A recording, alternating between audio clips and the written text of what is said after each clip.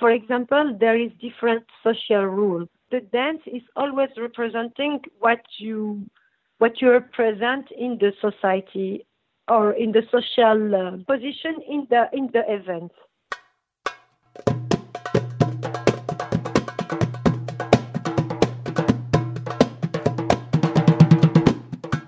Welcome to Belly Dance Live podcast. My name is Yana Komarnitska. I'm a full-time dancer based in Toronto, performing a variety of Middle Eastern and Central Asian dance styles, including belly dance. You can find me at yanadance.com as well as on Insta or Facebook by Yana Dance or Yana Komarnitska. I'm happy you've decided to join us for this weekly dose of dance inspiration because here on this podcast we explore all nuances and insights into lifestyle of belly dancers, and we are having amazing star guests who share their stories, secrets and tips with you. This episode is brought to you by My Inner Dancer, a lifestyle and fashion brand inspired by belly dance, created by belly dancer for belly dancers. Check their awesome stuff and current sales at myinnerdancer.com. Hello guys, welcome to another episode of Belly Dance Live podcast, and today I'm joined by Soumaya Mahossa, who was born and raised as a Moroccan woman in Belgium. Her parents moved to Europe in 70s, but she spent every summer with her extended family in Morocco. Her experience with Moroccan music and rock sharky started very young, then she begged her mother to take her to Moroccan weddings. From the beginning, her community titled her as a dancer. Then she was 13, Soumaya played tabla and drums and performed at shows, weddings and events. She became a member of El Hosna, a Moroccan girl band, and for 15 years played with the band at Arabic events in Belgium, France, Germany and the Netherlands. In this interview, we touched some very unique topics that are not really discussed that often, specifically such as being a native Moroccan dancer and her experience within belly dance community and belly dance festivals. Let's acknowledge that it's not very often to be able to hear the perspective of native dancer looking within a belly dance world just as a participant of some events. Also, Soumaya pointed out some very important to know mistakes that usually belly dancers do regarding Moroccan dance and specifically regarding sheikhat. So make sure you listen carefully because those mistakes can be very much described as a vulgar within a Moroccan community. So make sure that you listen and don't repeat those mistakes again in the future. And this interview in general will make definitely laugh you hard at some points because she shared some awesome, adorable stories. But at certain points, I feel it will definitely make you think deeply and will even bring some sad realizations about what's going on because very often we take dance as something granted. It's like not a big deal. But it's not the case for everyone, and you will understand what I'm talking about while listening to this interview. But I just truly believe that we need more people like this who are brave enough to come out and just share their true thoughts, true experiences, and true love to dance despite of everything. And if you felt touched by this conversation, if you felt that you can relate or you felt that it changed your appreciation to dance at any point of this interview, I highly encourage you just take a second and send some positive vibes or messages reflecting your thoughts to our guest Soumaya because it don't take it for granted because it means really a lot for all of us to feel supported and appreciated by community and feel that there is many more things that we can relate and unite within our little dance tribe rather than feel competitive or separate as individual dancers. So now, without me further talking, I will let you listen to the actual interview and get a lot of inspiration from it. But before we dive in, I just want to say a quick thanks to Belly Dance Evolution for supporting our podcast. I feel that Belly Dance Evolution, directed by Jelena, is one of those companies that definitely will leave a mark in the history of belly dance because of their significant contribution to the development of this art form. Don't miss their performance of Phantasm 2001 Nights in Sydney on March 9th. Also, don't forget that BDE is starting a new program to push dancers to their next level called Jelena's BDE Experience. The debut intensive is this March in Los Angeles. You can apply by January 27th for consideration, and more information about both performance and this program you can find at their website bellydanceevolution.com.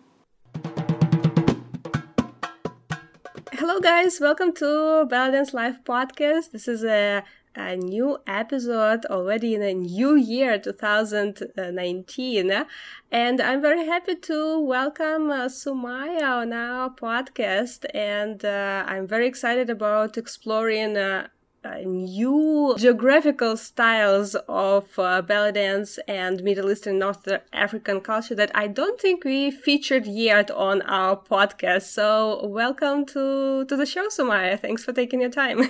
Thank you very much for having me. To start our conversation, I know that you were raised in Belgium, but in Moroccan family. So I kind of don't feel asking my regular question when you attended your first belly dance class, but can you tell us what role dance played in your childhood and how early it entered your life? So dance, it's a part of everyday life. It's like we're born like that. It's a very good question because I think it's something very different, maybe with Belgium culture, for example, where I grew up. It's dance is life. So we always listen to the music or dance or sing, or even when we work at home and we do homework, like housework, we play music with the plates, things like that. When you have people coming, women, like for example, cooking at house, everybody start to sing and play music. It's normal. It's like everyday life. Mm-hmm. And since I'm very little, I remember when I was 5, they always called me Shutaha, my community. So also, it's very important to understand the context in Belgium. Is in Brussels, when I was born and grew up, we are the Moroccan population represent more than 30% of the population in Brussels. 30. So which is mean is a very huge number. So my neighborhood was mostly Moroccan people, and side to my neighborhood we have Turkish people. So at school we were only Moroccan and Turkish. It's like ghetto, you know. So we speak Moroccan, we eat Moroccan, we are on contact with our neighbors that they are Turkish, like like in the other. But it's like so that's funny things, because Turkish people, they were speaking only Turkish. Even at school they speak Turkish, but Moroccan not. We speak French at school, but Moroccan at home or with our friends' parents. But so since I'm very little, we go to wedding. We always did wedding like in Morocco, like everything the same. We keep the tradition. And they called me Shtaha. And they always asked me, oh, dance, dance, dance. I was the one that I was always push in the middle to dance. So that was my nickname since I'm very little. So it's not like something new. It surprised nobody today around me, my friends or my family, sister, cousin, that I dance. It's like I am a dancer. I always have been a dancer, and I grew up as a dancer in my community. And when I become a teenager, this is where I start to go wedding, and we have different parts in a Moroccan wedding or hafla, and we have like all Moroccan style, and then we have always a moment for Sharqi music. And so not everybody dance Sharqi. And actually, my mom, she always tell me, don't dance this dance, don't dance this dance. In front, our wedding is 300 people, things like that. So it's very big wedding. So she tells me, don't let people take you and put you in the middle and videotape you when you are dancing. And she always tell me, don't do that. And I always, when she's going to wedding, I say, please take me with you because I love dancing. I love the music. And beside that, also, since I'm very little, I remember when I was very little also, I used to learn song with like Moroccan song or also Islamic song, like more Sufi style song. Mm-hmm. And I was part of, so I start to learn to play tabla. So I played what we call bendir, is a Moroccan duf with string, and I start also to play darbuka. Mm-hmm. And also when I was 13, my mom, she offered me as a gift darbuka for my birthday, because I always say, oh, I want to play. And then I start to go to one girl, she was Moroccan also in my neighborhood. She asked my mom if I could go with her to play music with a girl band. Like a lot of girls, they Moroccan girls, they come together and they play music. And my mom, she said, okay, she can go with you, because she say, oh, she's very talented and everything, because I was doing all of this by myself already. And then I went to that place and I never left since to when that woman, she hired me to be a part of her band, and I start to work on wedding to when I left Belgium and I came here. So for me, it's normal. It's like normal things, like I always did. Yeah, that's so interesting. It's just so interesting to see the differences that dance and music plays in everyday life of different cultures. And so thanks for sharing. And one of the things that was really interesting for me too, that it's very popular to have girls' music bands in Morocco. Yes. So this is like very unique. I think it's kind of, you're very unique in Morocco, in Belgium, and Morocco. I mean, in Morocco in general, we call that. So what we do often is called amdah. So it's like song for God. This is what I was doing. But we have also a band for music, like Moroccan shabi, or like classical Moroccan, like general music, pop, raq sharqi and everything. We have both. The thing is, my mom, for example, she allowed me to do the amdah because it was like God music, and she know the woman. But still, it wasn't really see well in my community that I go out for playing music at wedding, because it means I am a night girl, because I go out during the night, and we are like independent, we go alone. But if I was going to ask if I can be part of like a music, not like that for God, that will be like no, because this is it's see different. It's a different vision when for those girl bands.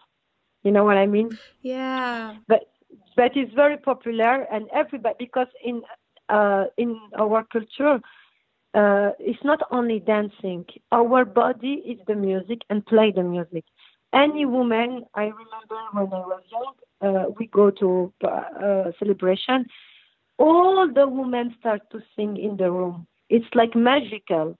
This is like really the enchantment. This is really like what we call the Tarab moment, like the most exciting. Everybody singing and dancing is so it becomes like spiritual and divine when everybody's doing that. So yeah, everybody play music, everybody sing.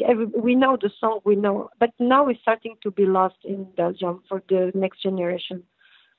But in my generation and my parents, it was like, we know everything. But it's so also interesting the contrast that you brought up, because you were saying that dance and music plays such a huge role in day-to-day life, and everyone life dancing and listening to music, but there still was resistance to becoming a professional musicians, even not to say dancers, for like entertainment purposes. It's very interesting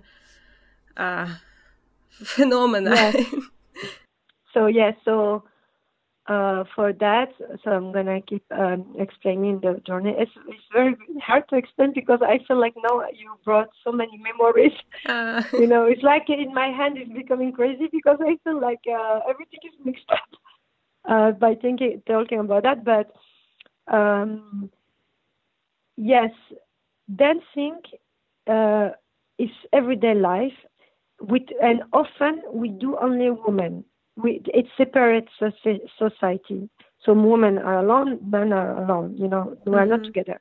When we dance alone, only women, there is no taboo. Everything is permitted. Like you mhm, can do everything you want. Become crazy. It's our secret of women. We share things. When we grew, so when we are young, we just play music, we sing and everything.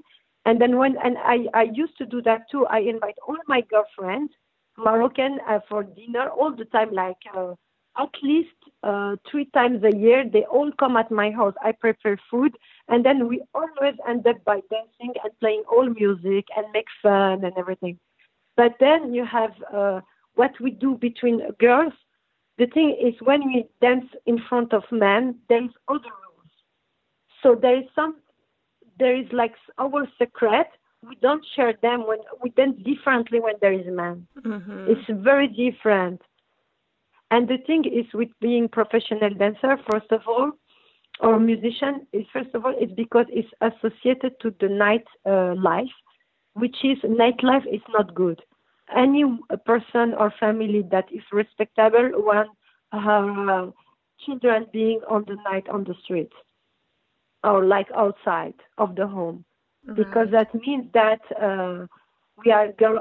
You don't want to be a girl of the night. Mhm, And then second, yes, dancing, as I told you.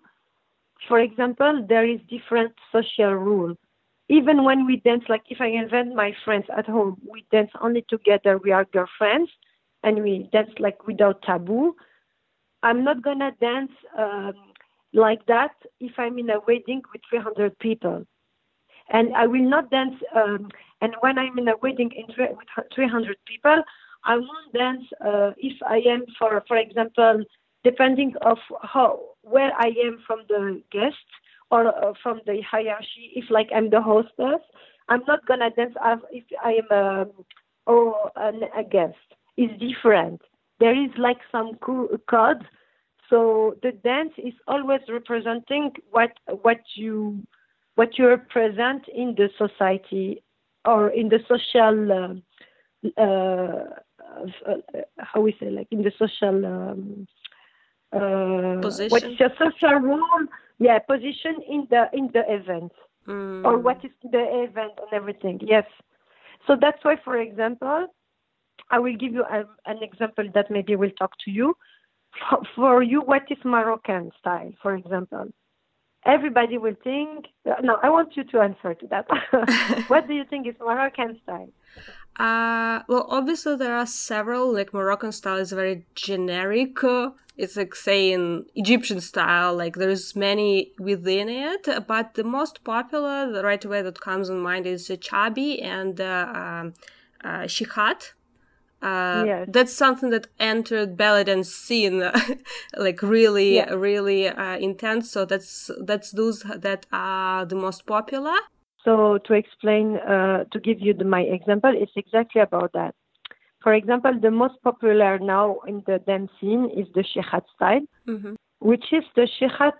So as I respect every woman, and I have nothing against them, and I think a lot of Shekhat brought a lot of very interesting things in Morocco. They are like revolutionary women, I will say like that. But also they are associated to night, a night woman. Mm-hmm. So, for example, the things to put the belt, for example, when we have the belt and we put it back and we close it back, you see that a lot. You And then mean it looks like, you know what I mean? You have a belt and then they close it back, and then they shake their ass. And mm-hmm. when you have to know that this is very, very, very, very, very, very, very vulgar in our society to do that. And this is the most popular now in the dance scene for Moroccan. And actually, I will have to tell you something. I never really experiment that. And I have been working on Moroccan wedding all my life and being on Moroccan wedding. And also something that is very interesting about Brussels, the fact that I was born in Brussels, is I was exposed to many, many different Moroccan style of Morocco, because we had mostly an immigration from north of Morocco, which were the Amazigh, which the people know them more as Berber, but this is Amazigh people, so they are the indigenous of Morocco. And then we have a lot of also people from the city that like we call the Arabs, but because they speak Arabic too, and we have people from north, Tangier, Tétouan, the Rif, and then we have some people from Casa, but not that much, and then we have also some people from Rabat, and some Sousse people, but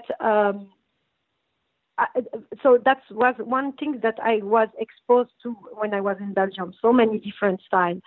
But when I came here, I am with the immigration in Boston is mostly from Casa, from the region of Casablanca, south of Morocco, like south Casa, Rabat, Jadida, and things like that, and not that much from north, like me. So, which culturally is so different. Even the accent, the way that we speak is so different. So those people. This was really the first time I saw this, like the fact that they do that. They put their bed like that. But you have to know that when they do that, we do that when there is only women together. And when we do that, it's because they are mimicking imitating the shekhat. So they are, and when we do that, it's because we laugh.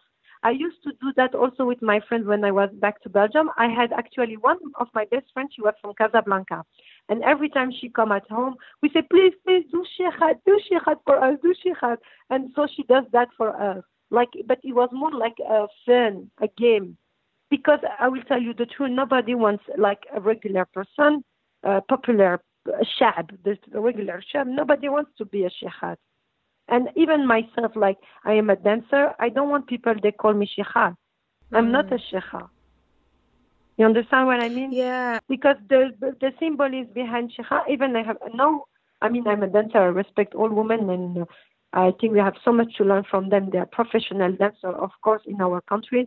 But we don't want to be associated to them because of how I was conditioned since I'm very little to be called as a shekha, like it means behind that means like I am a bad girl.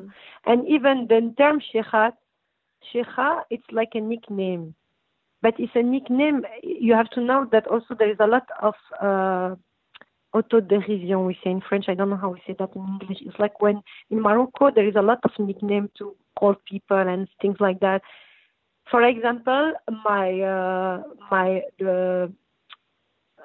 uncle, he passed away, but his name was Fqih. Fqih means the man of the mosque, the priest of the mosque, and they call it like that. But he was nothing for a Fqih. It was just a nickname to make fun about him, because he was far away to be a priest of the mosque, but maybe because the way that he acts. So everybody has a nickname. My father has a nickname, and when we go to my village in Morocco, we know them only by their nickname. It's like that. So Sheikha is a nickname, and it's Sheikh. It was a political. I don't have it exactly. But Sheikh it was a political position in the Arabic government in Morocco. Like, I mean, not now, but when the Islam, when Islam was there. And Sheikha is the equivalent. They give the woman name for that. But if I make some research, I already wrote about that, but it's like, because also you have to know that the Sheikhat, when they start, also they are, some of them, they were actually criticizing the society and complaining about the political in Morocco and things like that. There is a lot of metaphor in the music and the song, so it's very deep. Only to study that, you need like to be only focused on that. So for all of that, this is example is just to highlight that this belt, for example, which be like is now very popular. You have to imagine that for Moroccan people, we see that like, what is that? Actually, it's like we sell our secret as a woman. And I actually, it brought me today to a big reflection. Why, when I'm teaching, if I'm thinking about, I say to the dancer, this is between us and this is to be, you can take out. Not everything you learn in the dance can be out because you are killing our secret as a woman. Arabic woman. I think this is a very important thing, just to stop a little bit here, because you actually brought up so many things. I was like, I need to ask about this come back, but I'm sorry. No, that's great. That's great. But let's talk a little bit specific about this belt, because I think it's very important, because a lot of people bring it on stage without even realizing what they're doing. And that it may look actually very vulgar. And I'm not quite sure about which version you're talking about, because I saw a couple and I don't know if they're all really from Moroccan culture or it was someone's interpretation. So by that belt that you just talked about, do you mean the belt that sort of hangs down on the back and people try to move it and like in a circle motions, or is it the one around the back wrapped? So it's when you put the belt and you close it in your ass and you make like a rung, like a tie, you know what I mean? No. And then you when you move your ass, it turns. Okay. So it's this with the hanging pieces on the back. Yes. Okay, good to know. I've never did this mistake, but I didn't think that this is the one that is something like super inappropriate to do on a public. Oh yeah, it is very, very, and I mean, I see women doing that all the time, and almost often are women from the region of Gaza and everything. I just went to a party here in Boston where I was invited, and I see a lot of women. Actually, this is where I see really dancing and and women together. They have really, it's amazing to see that. And I miss that so much. That's why I went to. I love it that they invite me, and I see that. But I would never do that out of the like private woman environment. That's my opinion, you know. But then everybody does what he wants. Some women they don't. I mean, everybody. But this is my opinion. And also, I want to highlight something very important here. Everything I say, I'm not the Moroccan culture. I'm only one little window of the Moroccan culture. I don't. I'm not here to say this is the truth. I'm telling about my own experience and my interpretation of how I live the Moroccan culture and how I interpret it and how I study it and how I get deeper on it and how I live it.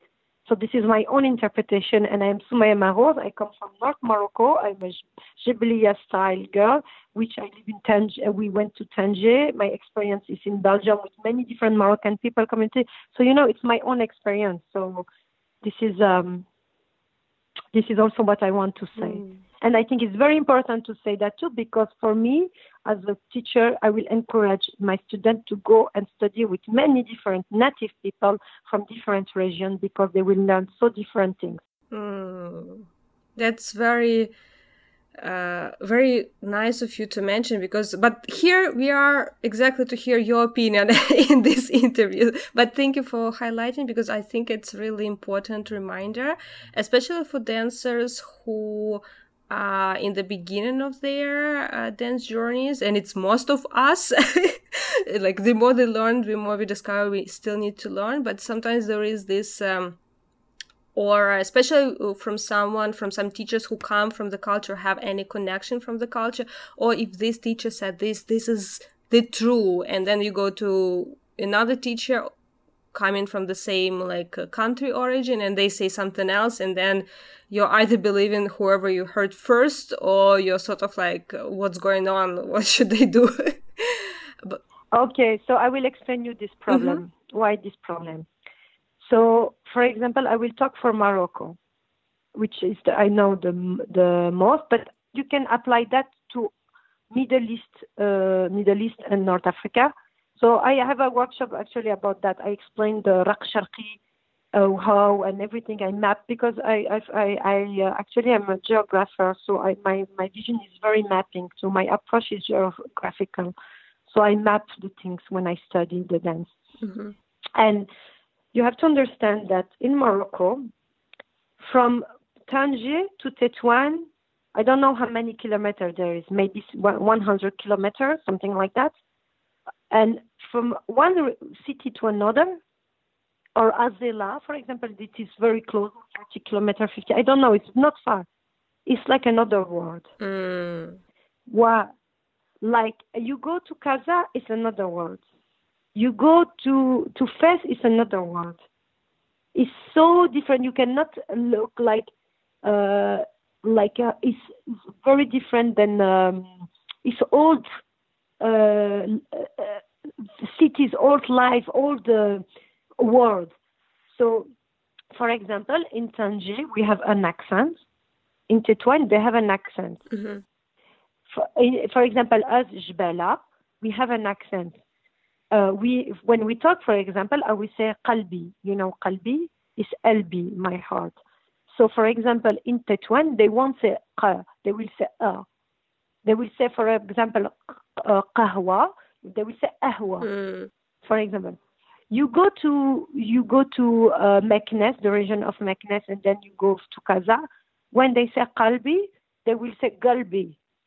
They will speak more like Egyptian with the accent ga. So the first time I met, when I was young, I had my first friend from Rabat. I talked with her mom, and I was like, "Your mom, which language is speaking?" Because she had an accent from Rabat, very heavy. If you go to Marrakesh, I cannot understand Marrakesh people because they speak very difficult. Like they eat their word. Like you go to Casa, they have their accent ga. So you have even us. Like when I go Morocco, I travel south. They say, "Oh, Shamalia," means, "Oh, you are from the north," because they know my accent, the way that we speak. For example, and I will give you another example. The pancake, Moroccan pancake. In north of Morocco, we call it ragayef. Ragayef. But in the south, they call it msimmen. But we are talking about the same thing. I see. You know what I mean? So this is the thing, is that even, for example, in the south, they don't necessarily know the culture of the north. And even on the north, they don't know the culture of the south. So sometimes they don't know, even Moroccan themselves. They know just what is around them. They know something like that. But they don't know why they know. And even they don't really know how it's going. Like when I dance my sha'bi, it's very different than the sha'bi of my friend that she's from Casa. So different. It's a different sha'bi, a different style. Also the music. We have music from center, then music is different. And in the music, you have a lot of cultural aspects, and you have a lot of regional aspects. Because the music often talk about country, talk about the everyday life, talk about the stories. One of my musicians with who I work here, his name is Mohamed Major. He's a musician, Moroccan musician. He's from Essaouira, so it's totally different. We talk about that because when I teach, I explain all those things. You understand? Like I like to explain everything in the context and the sense. And we were talking about the music and the poetry and the singing in Morocco. But for example, I remember my mom, and I was talking with him about that. I was like, my mom, for example, she was telling me her story in the village where she's from and everything. And she was telling me that about the immigration when they left for Belgium, and she has to wait my father 4 years. But when they left, it was like a big deal.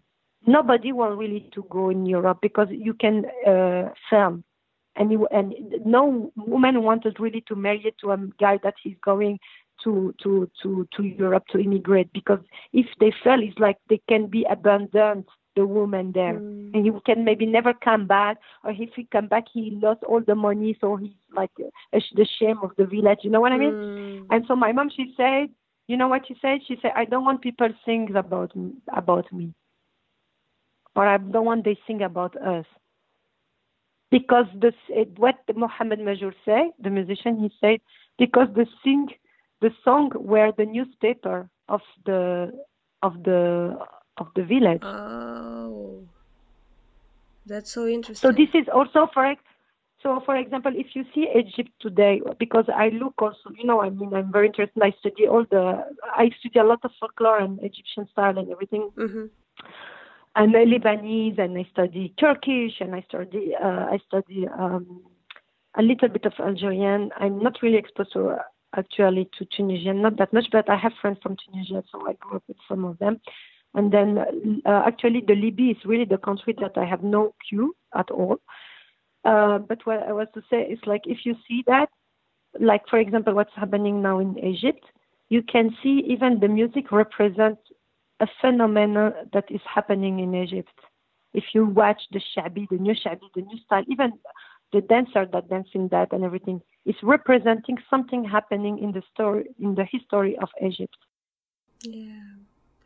Yeah, so true. And it's so interesting, like, comparison of songs to newspapers in the old times, but even today it's such a great reflection what we see in culture in any country and all around the world, but especially in those countries that music and dance plays such a huge important role in every day-to-day life. It's such a great reflection of seeing what's actually happening in society. Coming back to Shehat, what is your opinion that you see today some children performing this dance on stage? Oh my God, children. Because we see it.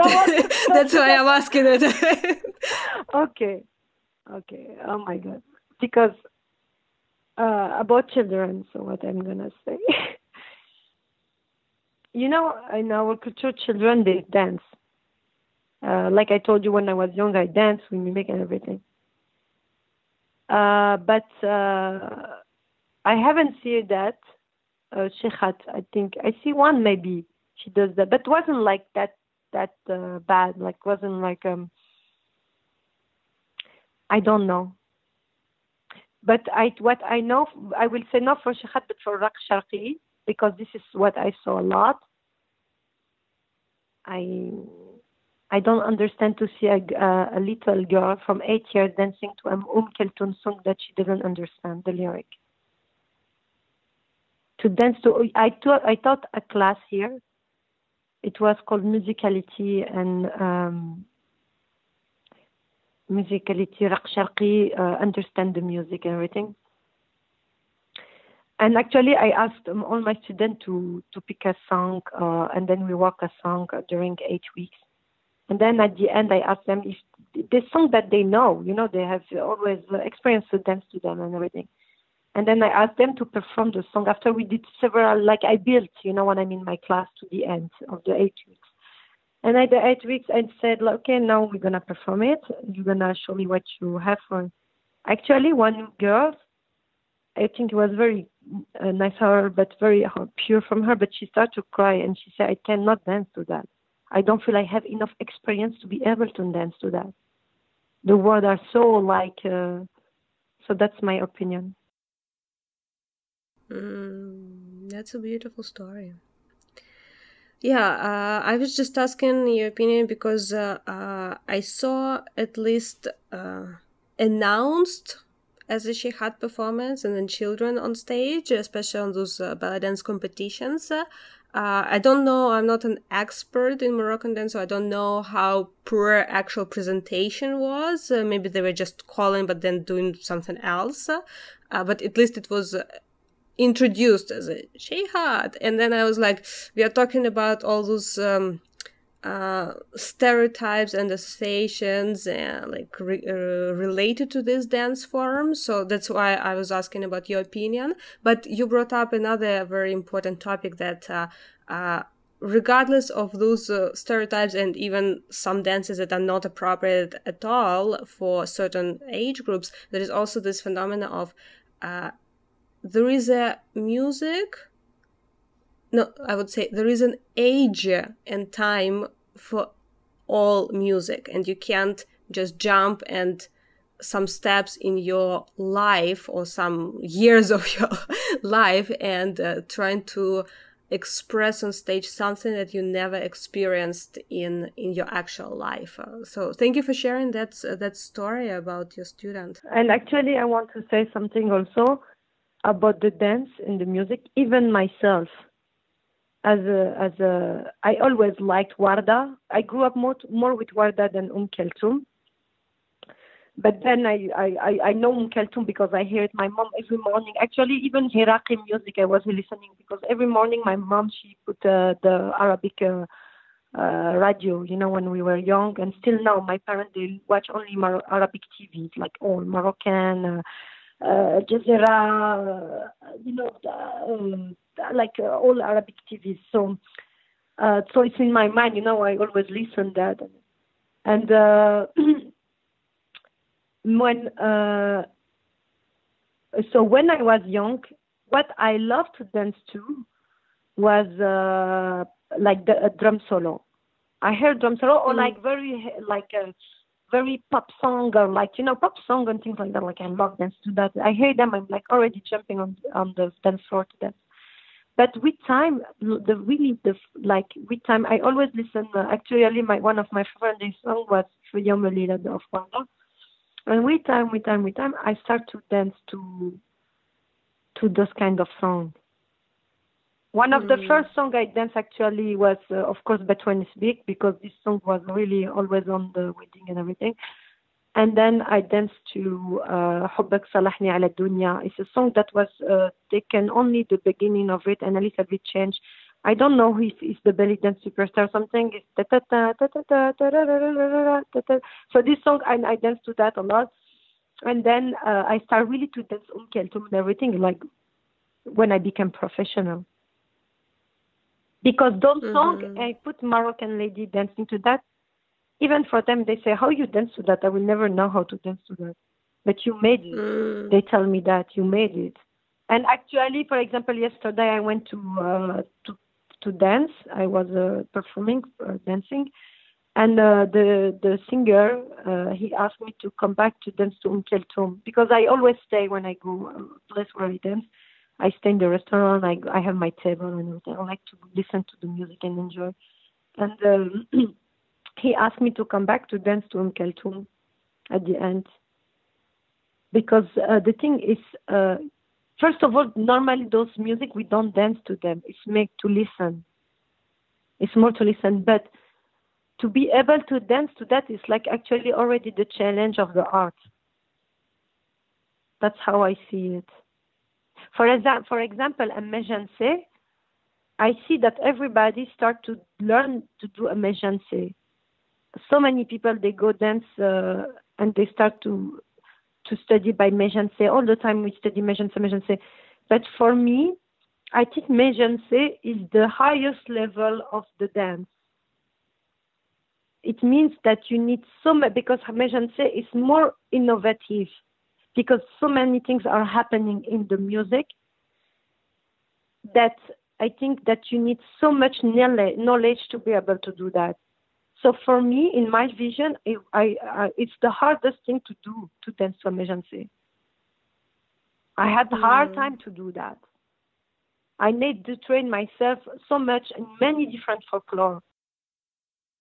It's so interesting what you're saying, and it brought me another thought right now, just thinking about my own experience of being a Ukrainian girl studying ballet dance in Ukraine. And honestly, for the first 4 or 5 years, to my shame, but it never really bothered too much the meaning of the song. It's like all those typical mistakes of beginning ballet dancer. I think I did them in those years. But even like thinking on other schools and like teachers and how we were taught, and I'm just was thinking now, it's so interesting. Now I completely understand what you're saying and completely can relate to it. But thinking back, I kind of feel why all those beginners ballet dancers who are out of touch from the original country do those mistakes of taking those Kulthum songs and just like putting them right in the beginning of their dance training without real understanding of it, is because those music, and Méjansè it actually applies too, that music is so rich in it changes. Yeah. Because there is this section, then there is this section. They're all different. So it makes you feel that it's way easier to dance to it because it provides already variety that you don't need to really focus on trying to make something extraordinary with your just based on your own skills. Because if music is sort of the same, you need to make it work for like 4, 5, 10 minutes, whatever length you're doing. But if music keeps changing, it feels way easier. For me, it's the most difficult. Méjansè is very difficult. And I will tell you something. Folklore looks easy, but it's also difficult. Yeah. Because folklore is repetition, but it's not about repeating the move. It's about how much feeling you put in the move.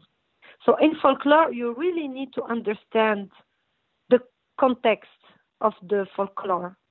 Where is he from and what does that mean and everything? Because in the folklore, and I will tell you something about that actually. If you go to that and then you go to the like a Kulthum song, what does do Kulthum and how people react? In where is when she take a part of her song and she repeat it and repeat it and repeat it again. Yes. So it's the same. For me today the dance, it's like what I see it's becoming with the dance. There is not much repetition. People doesn't take their time to breathe. And it's in the repetition that you can have the feeling, that you can bring a feeling. Because after even you repeat it, it looks the same maybe, but it's not really the same. A trained eyes or like a trained eyes, he can see the difference. Because you are going to the deepest, you dive in the deepness of the music. It's not about how much you can give, because if you want really the person to receive and you want to create this tarab moment, the secret of it, and when I say tarab moment, is the ecstasy. So it's like a trance. So what brings the trance in the music, in the dance, like when we have a dance for the trance, what brings you in the trance is to repeat the same move again and again and again and again. So if you don't take your time to dive in the deepness, you will never get that moment, that feeling. So this is why I don't understand actually choreography on tarab. Tarab, like music for tarab, because tarab is a moment. But I mean, like in Kulthum or something like that. For example, I have people telling me that they choreograph, and I don't understand. For example, I dance personally. When I dance to a song, I cannot repeat twice the same. I have like some move, they come back in the moment because it's never twice the same, never. Because it depends of my mood, of my feeling. Even when I have a show, it's in function of my mood, of my experience, the moment, what I feel. If I'm depressed, I will be more like in a depressive, like, or maybe I will hide my depression. It depends really what you are living in the moment. In your journey as a dancer, as a woman, everything comes together to express this. So you will never dance. When I was 13, I would not dance as I know today. I told you when I was 13, I jumped to do a drum solo. Today, ask me to do drum solo. I'm bored. It's not my favorite things. I like it, because it's fun. But for a performance, like I will dance drum solo. It's not I'm saying I'm not dancing. But for me, when I dance a drum solo, it's really when I'm the highest energy and crazy and everything. And like it's like the party. But if I perform, I don't feel performing a drum solo. Or like even when I do a full set, like sometimes I skip the drum solo because it became not my favorite things. I enjoy more music with meaning. It's like because maybe I'm more like adult, so I like more things that have deepness. Today, as an active Rakshaki performer, also. By the way, how that started for you, and how was reaction of your family, if you don't mind? Because now you're very active and you are doing Rakshaki. Okay, so this is another topic. So no, it's okay. I can talk, and no problem. But it's, I will tell you something. For me, it's kind of scary when I talk like that, and I know people will listen to me. I'm scared to give my opinion. Really, I don't want to be after. But I will tell you for that. So because yes, we talked about my journey to when I came to Boston. So since I'm little, I dance. I always dance, and even I was actually. I have to explain to you about this. Actually, it's very important because it's very interesting. That's what my friends American tell me when I tell them this part of my story. The thing is, so I was always a dancer. So in my family, my community, I was recognized as a Moroccan, a very good dancer and everything. But then and since I'm very little, I always have people asking me if I teach. But I never, they asked me, where did I learn? And I was like, I did never learn. I just learn like that, And I had actually at my house only one video. And we did that video. It's Mona El Said. And then you have Nelly, and then you have Hanan.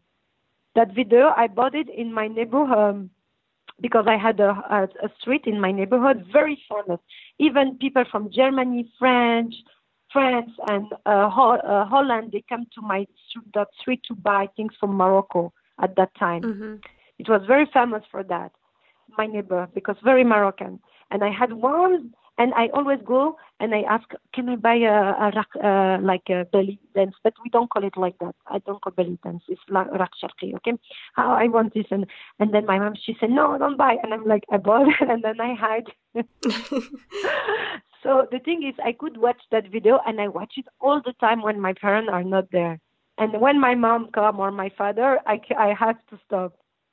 So they cannot see me. I watch this video. You know what I mean? Mm-hmm. So I watched this, and I learned from that. So my teacher actually was Mona El Said and Hanan. They were my teachers. So cute. Because I watched them. And also when I go to wedding, I remember when I was very young, I still have the memory. I was at my wedding of my cousin. One woman, she come and she danced rak sharqi, and I remember she was dancing and everybody was looking at her. Oh, my God, la la la. They told when they do solos performance, and they say, oh, she was vulgar, la la la. Or like I had one girl in my neighborhood also. They call her, oh, she has a costume of belly dance at house, like a rak sharqi costume. Oh, she has a rak sharqi costume. She's a dancer of cabaret, la la la la la la. Everybody talk about her, and when she go wedding, everybody wants to see her dance because they know that she was a good dancer. So I remember all those stories, And so this is one of my moms. She was like, always don't dance and everything, those things. You can dance, but with your friends and when everybody's dancing, but don't dance alone. She doesn't like it. So from there, but I always dance. So everywhere where I go, my sisters, they always say to their friends when we have friends or celebrations, say, oh, my sister, she's a very good dancer. So people bring me to dance, everything. And then after a while, I decided to actually, I said, okay, I want to learn.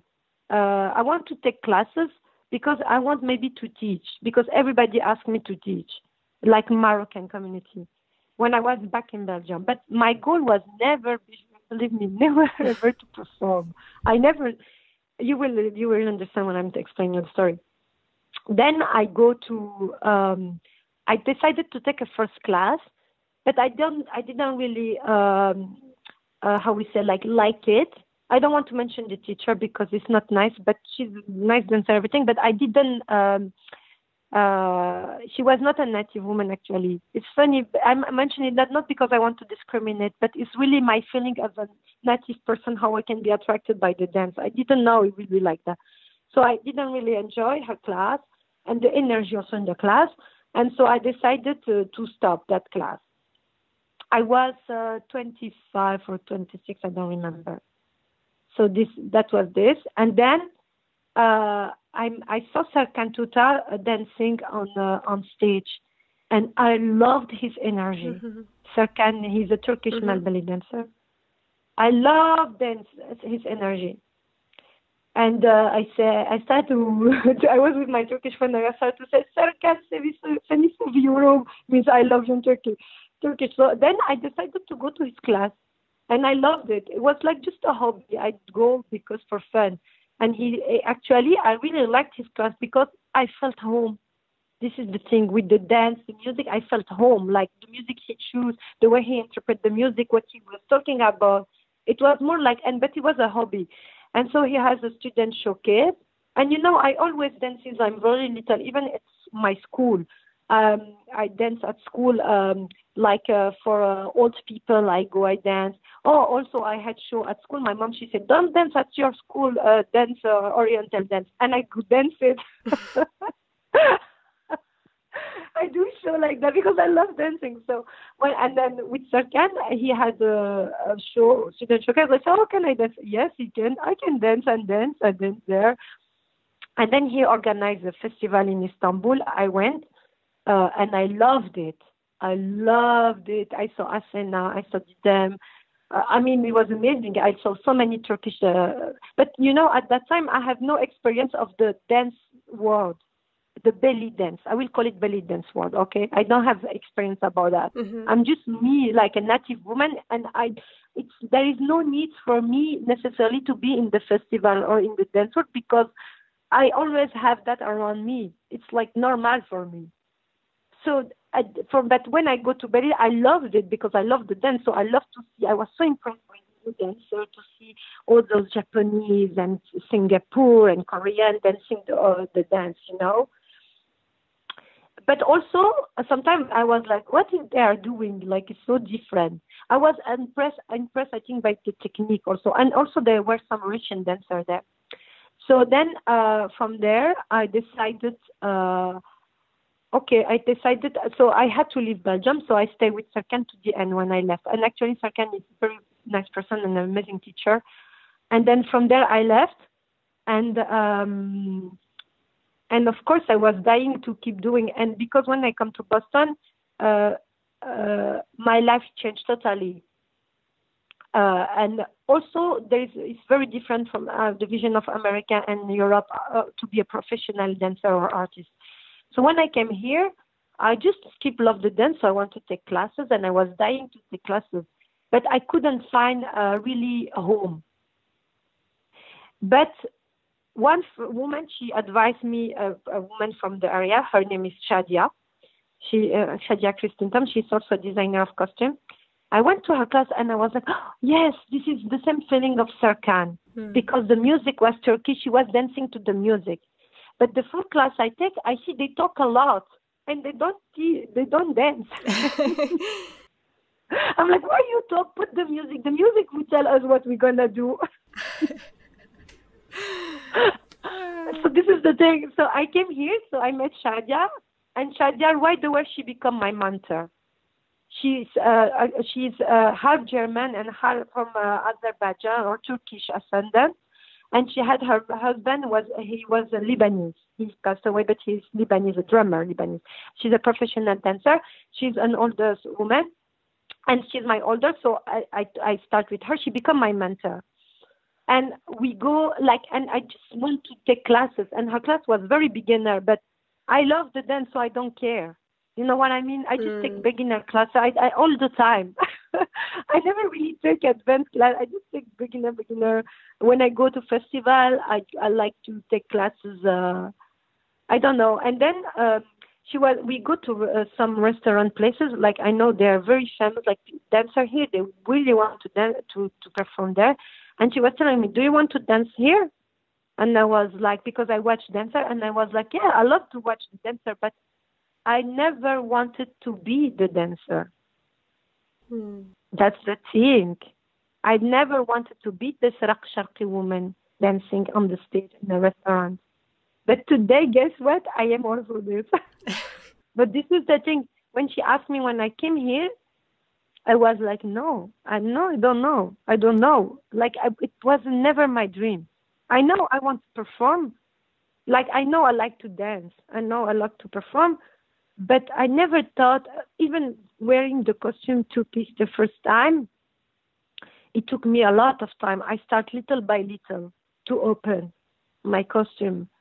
And now I'm back to dresses again because it was a big challenge for me. And then also I was invited to dance in small places, and people were asking me, "Are you professional?" I'm like, "No, I'm just I love to dance."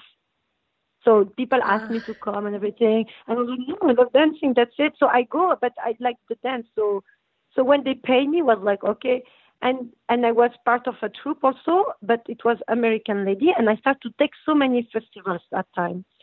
And the thing, it was funny because when I started to take classes, people were correcting me how I dance.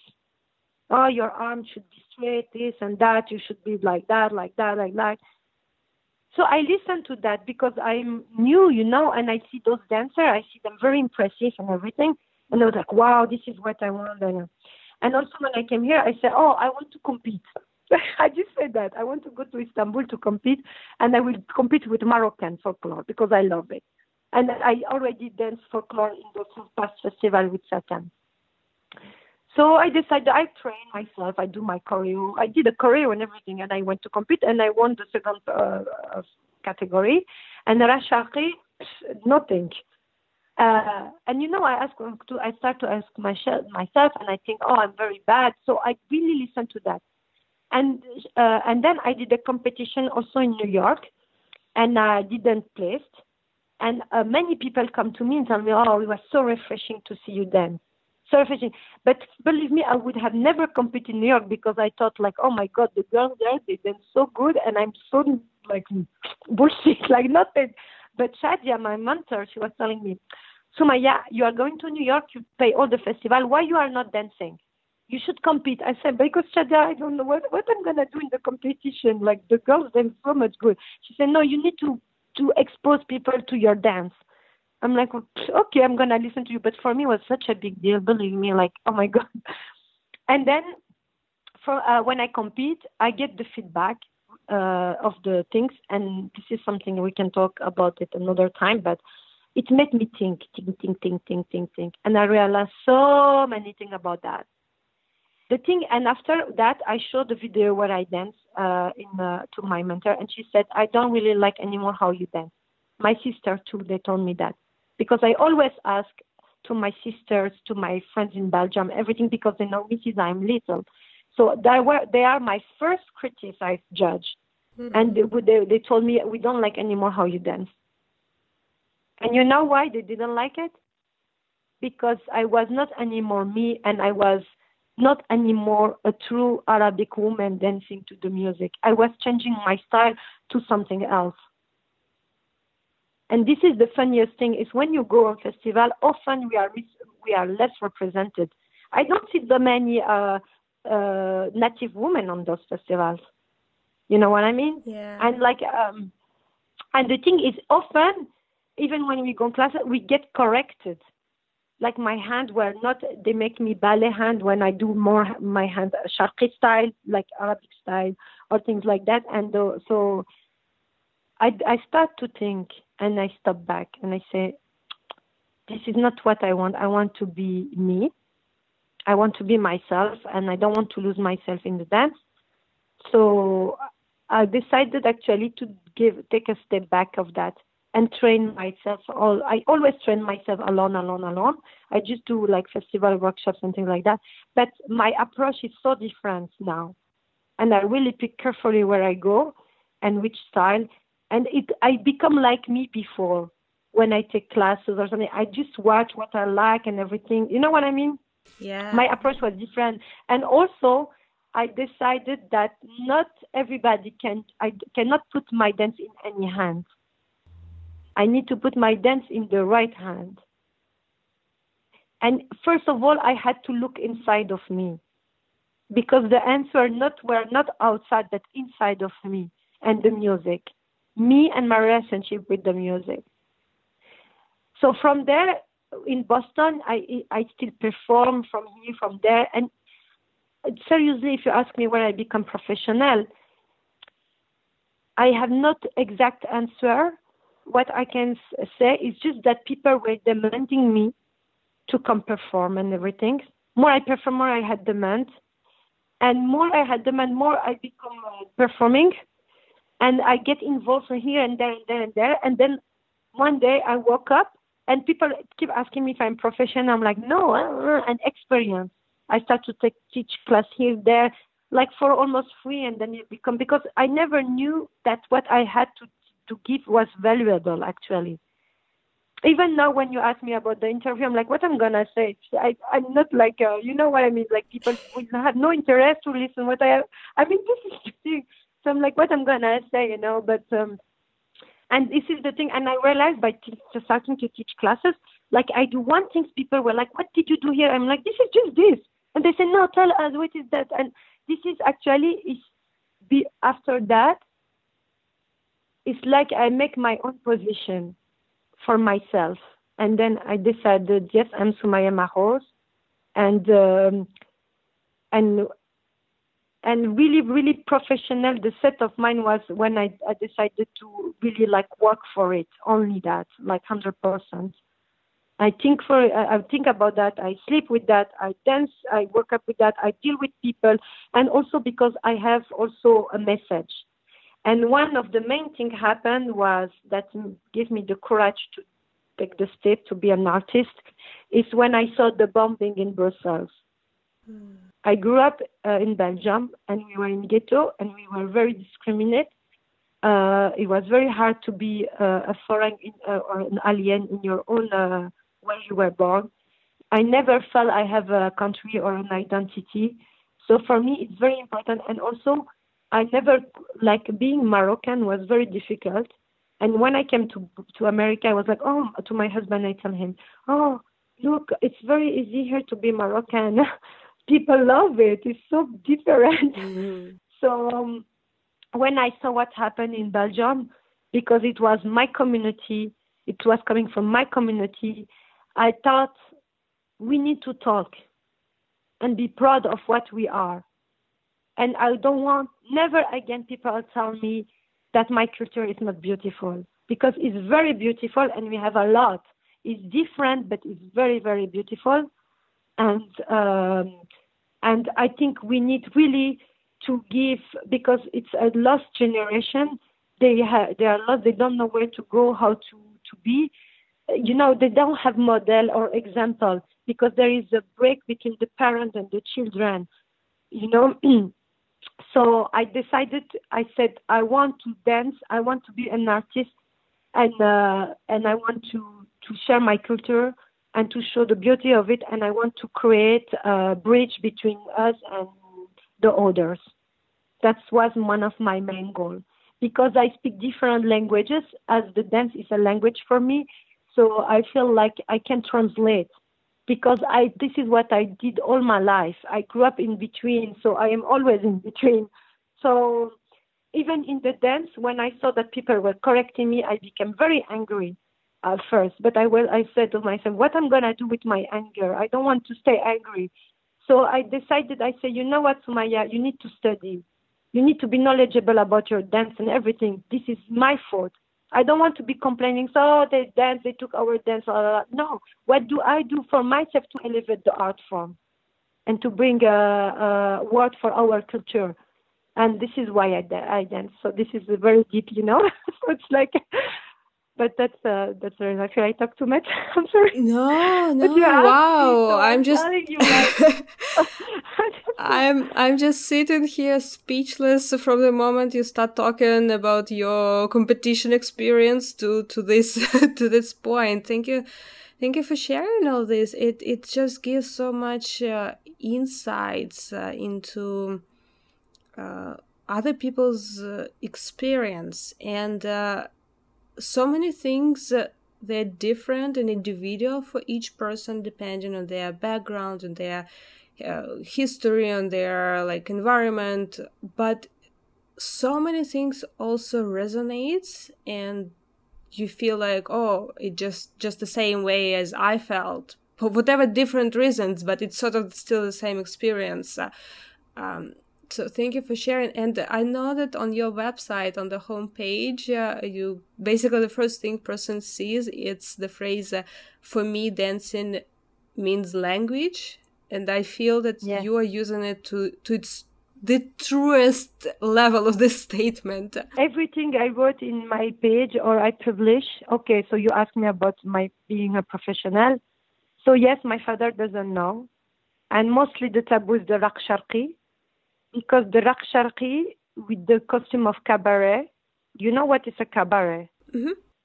So the first time I published my video, it's not me, someone published my video when I started to dance. I was so worried. I would never I didn't want people to share my videos and everything. I was so scared about it. Actually, every video I shared when I started, and even now, I think I'm scared. It's not like I'm free. I'm not a free person. I represent myself. I represent my community.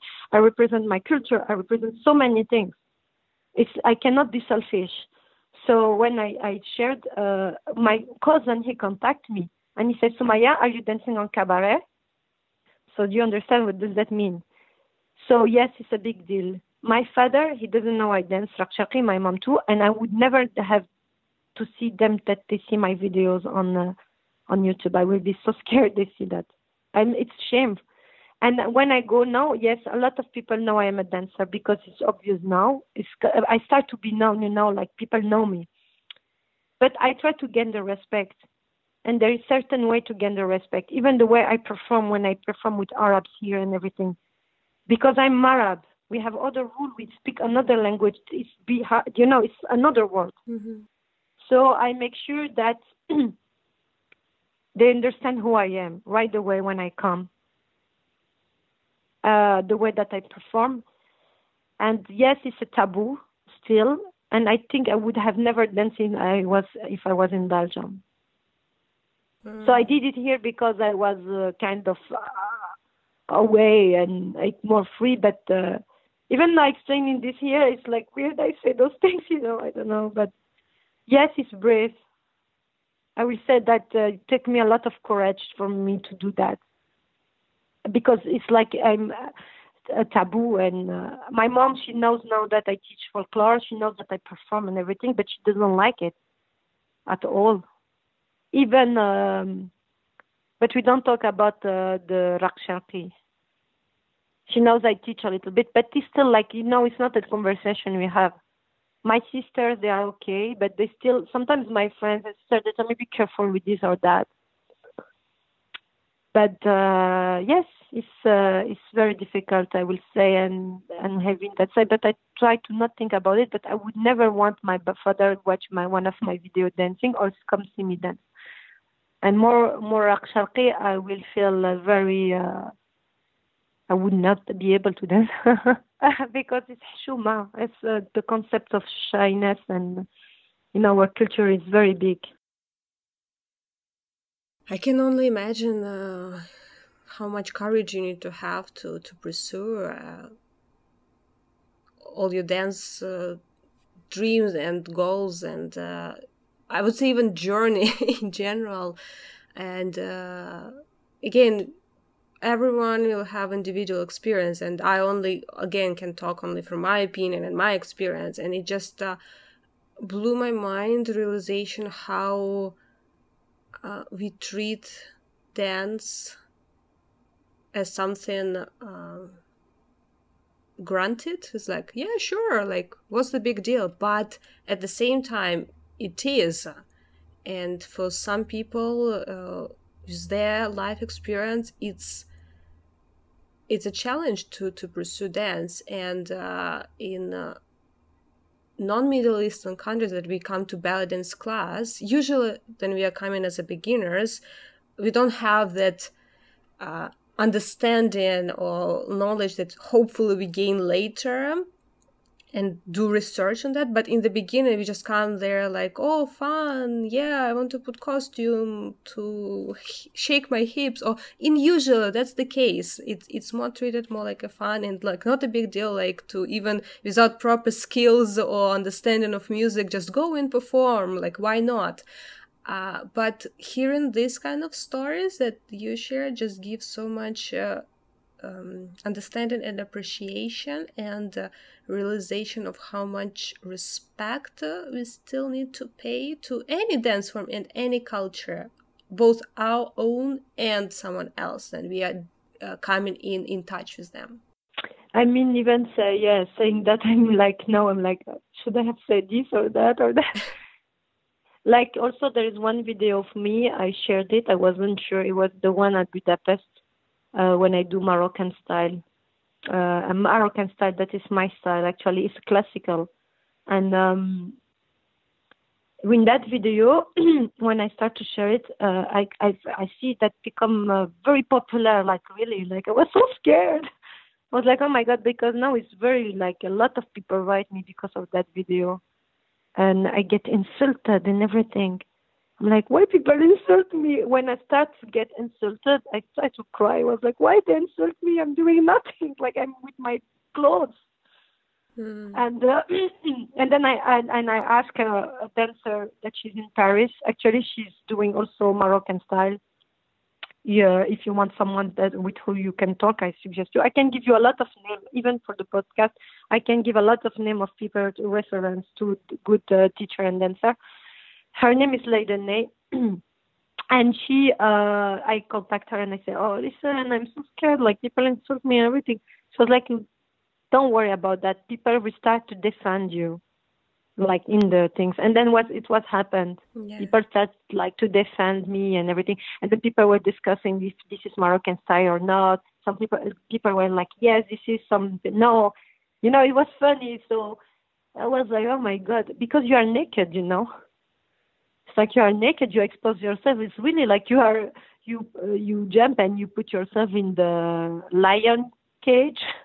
You know what I mean? And it's very, you are vulnerable as a dancer. Yeah, but it's also a phenomenon of internet and like all this boom of social media and the different platforms, and very many people think that just because they don't talk in person, talk via screen, they have they have a right to insult or not even think what exactly they're talking about.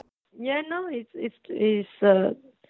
difficult. Yeah, we are exposed and naked, and I think what I think also is when I'm on festival, the thing that make me also feel hard. I love doing festival because I like to learn. I like the energy. I like the environment, but I feel like they are losing the magic, and they are becoming really business oriented. And also the competition things is I realized that I would never want to compete again because I feel like it's not my position. And also I think a lot, actually. I don't know what to say, but the thing is, also I'm writing a book like for myself, like it's called My Journey as a Dancer, Thought of an Arabic Woman. So I write sometimes things, everything's a part of my journey. I write them down, or feeling, or things, memories that bring me back to the dance, or what I live, or what I experience, what I see. I think also even sometimes us native people, we are responsible of that too. I also know that you organize your events, sort of discussion events. Yeah, Théâtre Oriental. Can you tell a little bit more about what is that? What's the format? When it's happening and where? So they are happening now in Boston. I had 4 or 4. The 5th one, I'm still organizing it. I was supposed to do it several times because the 5th one is one of the most difficult to do. because it's with men. I approach the men, Arabic men, that they come to see us dance. And I ask them why, and from there I go to many stories. So the goal of that is the bridge, to be the bridge. So the Tel Oriental is a special event that I do. Actually, it was inspired by my husband, because he was doing with his job what we call les Cafés des Sciences, because he invites a scientific or someone to talk about his creation, innovation or something, and then from there they have discussion. And me was like that. It was from that we say, okay, I'm gonna call thé à l'oriental, because the tea is the common drink in all the Middle Eastern world and North Africa. And what I wrote about that actually is really true. It's like we like to invite people around a cup of tea, and we never let it empty in Morocco. We make it tea, and we make sure the person stay, and we keep the conversation. The first one I did was at my house. I invite some American lady and some Middle Eastern woman, and we watch a movie. And from there, I organized that with an American girl, so we could have we discussed before we watched the movie together. Then we would discuss it about that before. Her name is Brie Wall. She's one of my friends here, and we discuss a lot about that. And then I invite them to my house, and we watch the movie. I brought cake and chocolate and cheese and everything. I make them comfortable. And at the end of the things, I did some different games.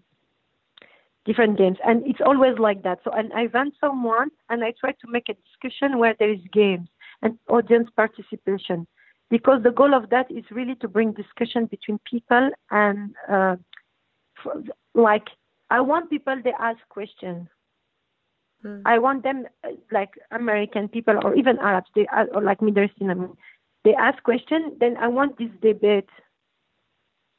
And so the second one, I invite Shadia, the woman that I talk about. She talk about her biography, and then people ask her question about the Boston scene.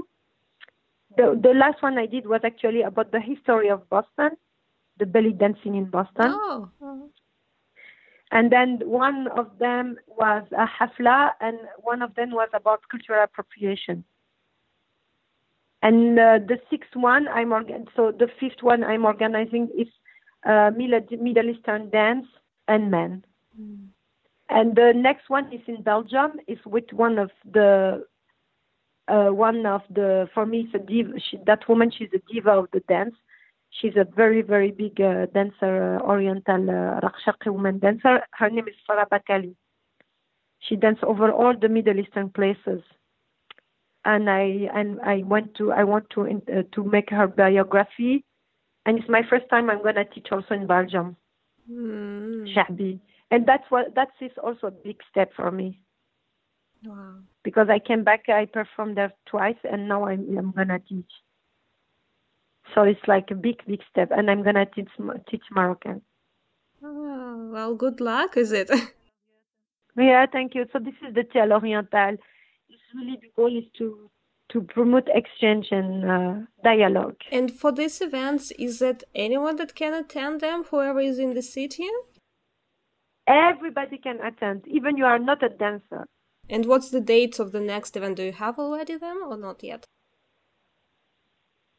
So the one in Belgium is January 20. Oh, very soon. Yeah, and the other one I'm planning on it. It was supposed to be December 16, but I had to move it. Because the guys, is kind of difficult to get them. I had to gain their trust. Yeah, I see. Do you understand what I mean? It's something that I have been working on since end of 2016. Yeah, I completely can understand and relate to your struggle with this. Even sometimes for me on podcast, even it's broadcast, of course, for all ballet dance community, but recording is basically me and a person. But in your case, you're asking people to come and face questions from multiple people and answer them right away publicly. So it can feel as a very vulnerable to be put on spot like that. So I can completely understand that sometimes it takes time to make sure that person who is a guest at that event is comfortable coming out. Yeah, but also in that it's I interview before because I organize. It's a structured talk. There is different. It's like I divide. It's 3-4 hours, and I divide the talking by 4. Different topic in the talking. You know what I mean? In the discussion, and I manage kind of the discussion. So this is the Tia L'Oriental. It's a lot of work. I'm so everything is a lot of work, really. Like I'm like, yeah. Well, everything good is always needs some investment of time, energy, and other resources. Yeah. But it's also very different format of dance-related event. So it's not very common in dance community, but we definitely need more of those, like, I think the discussions and just hearing each other's stories and opinions can so much bring into the whole community that it's really great that you decided to organize such live events. Yes, and also besides that, I do 2 other things. I did with a musician. I started with a musician here. His name was Boujana Marasri.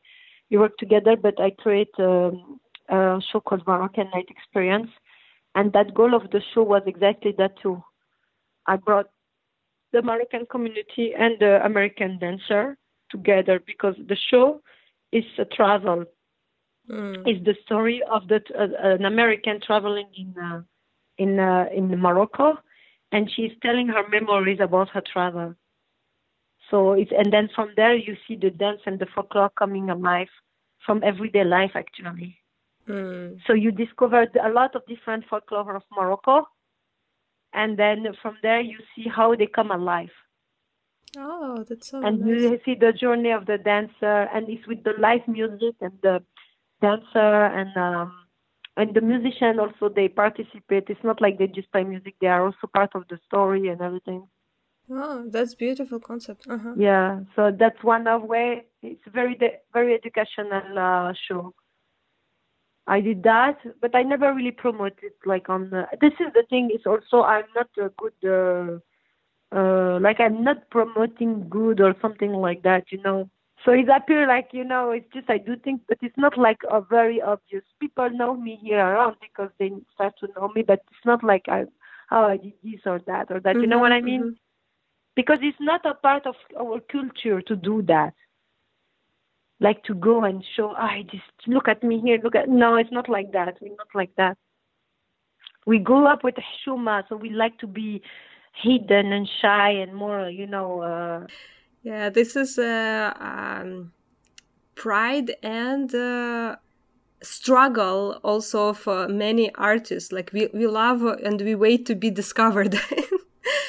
But like I completely understand you. But now talking on a more promotional point of view, for people who are not maybe in Boston or in Belgium, how in general people can follow your dance activities? Are you active on any social media, or your website is the best destination for them to follow your activities?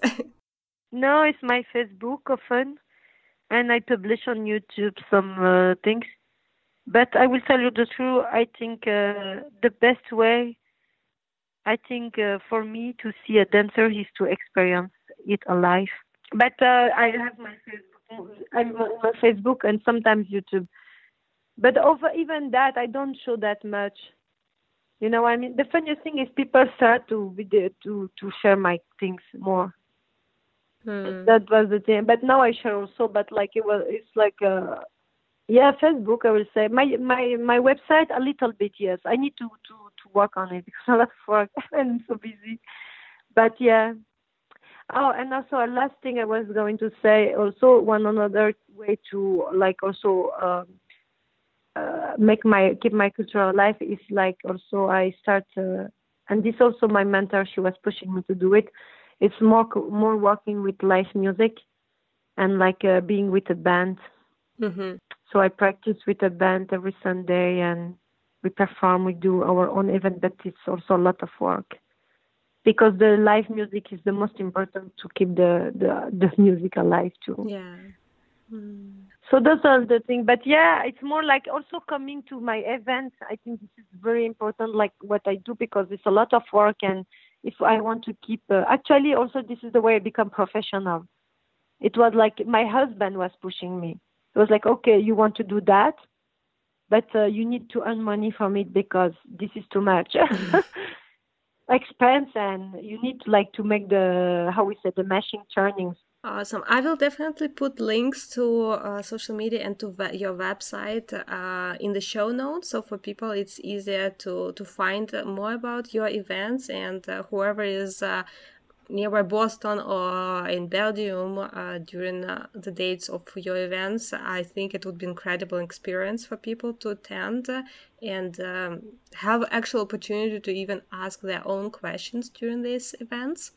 But now, just summing up, I want once again to thank you so much for taking your time and being on the show and being open to share all that stories and your experience and your knowledge about culture and both Moroccan and Raksharki culture from perspective of Moroccan native dancer.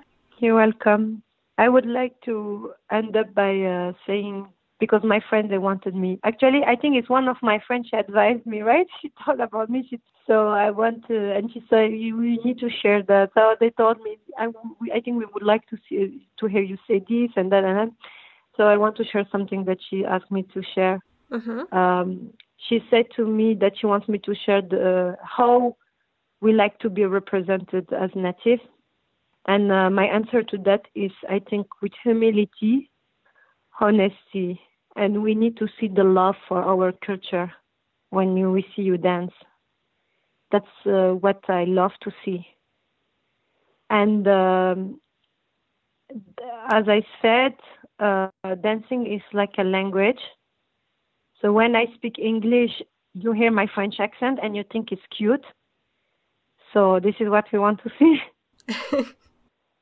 And also another language is as when you dive in the ocean. So when you do the snorkeling, you know what I mean? And you see that there is the reef and all those fish and everything. It's because when you dive in the ocean, you have to breathe differently because you have the mask and everything. You are a little bit scared. It's cold. It's different world. But as soon as you keep going, you discover that there is another world, totally different, with very huge, very big, and this is the magical. Guys, thank you so much for spending this time with us. And if you like this episode, it will mean a world to me if you take a few seconds and leave us a review on iTunes or share it with your friends. Also, you can always find more information about podcast as well as past episodes at yanadance.com/podcast. As well as you can connect with me on social media by Yana Dance or Yana Komarnitska. I'm very active on Instagram as well as Facebook and share a lot of tips and inspiration for your daily ballet dance life. And by the way, don't forget to subscribe to podcasts so you never miss a future episode. And until next time, keep shimmying.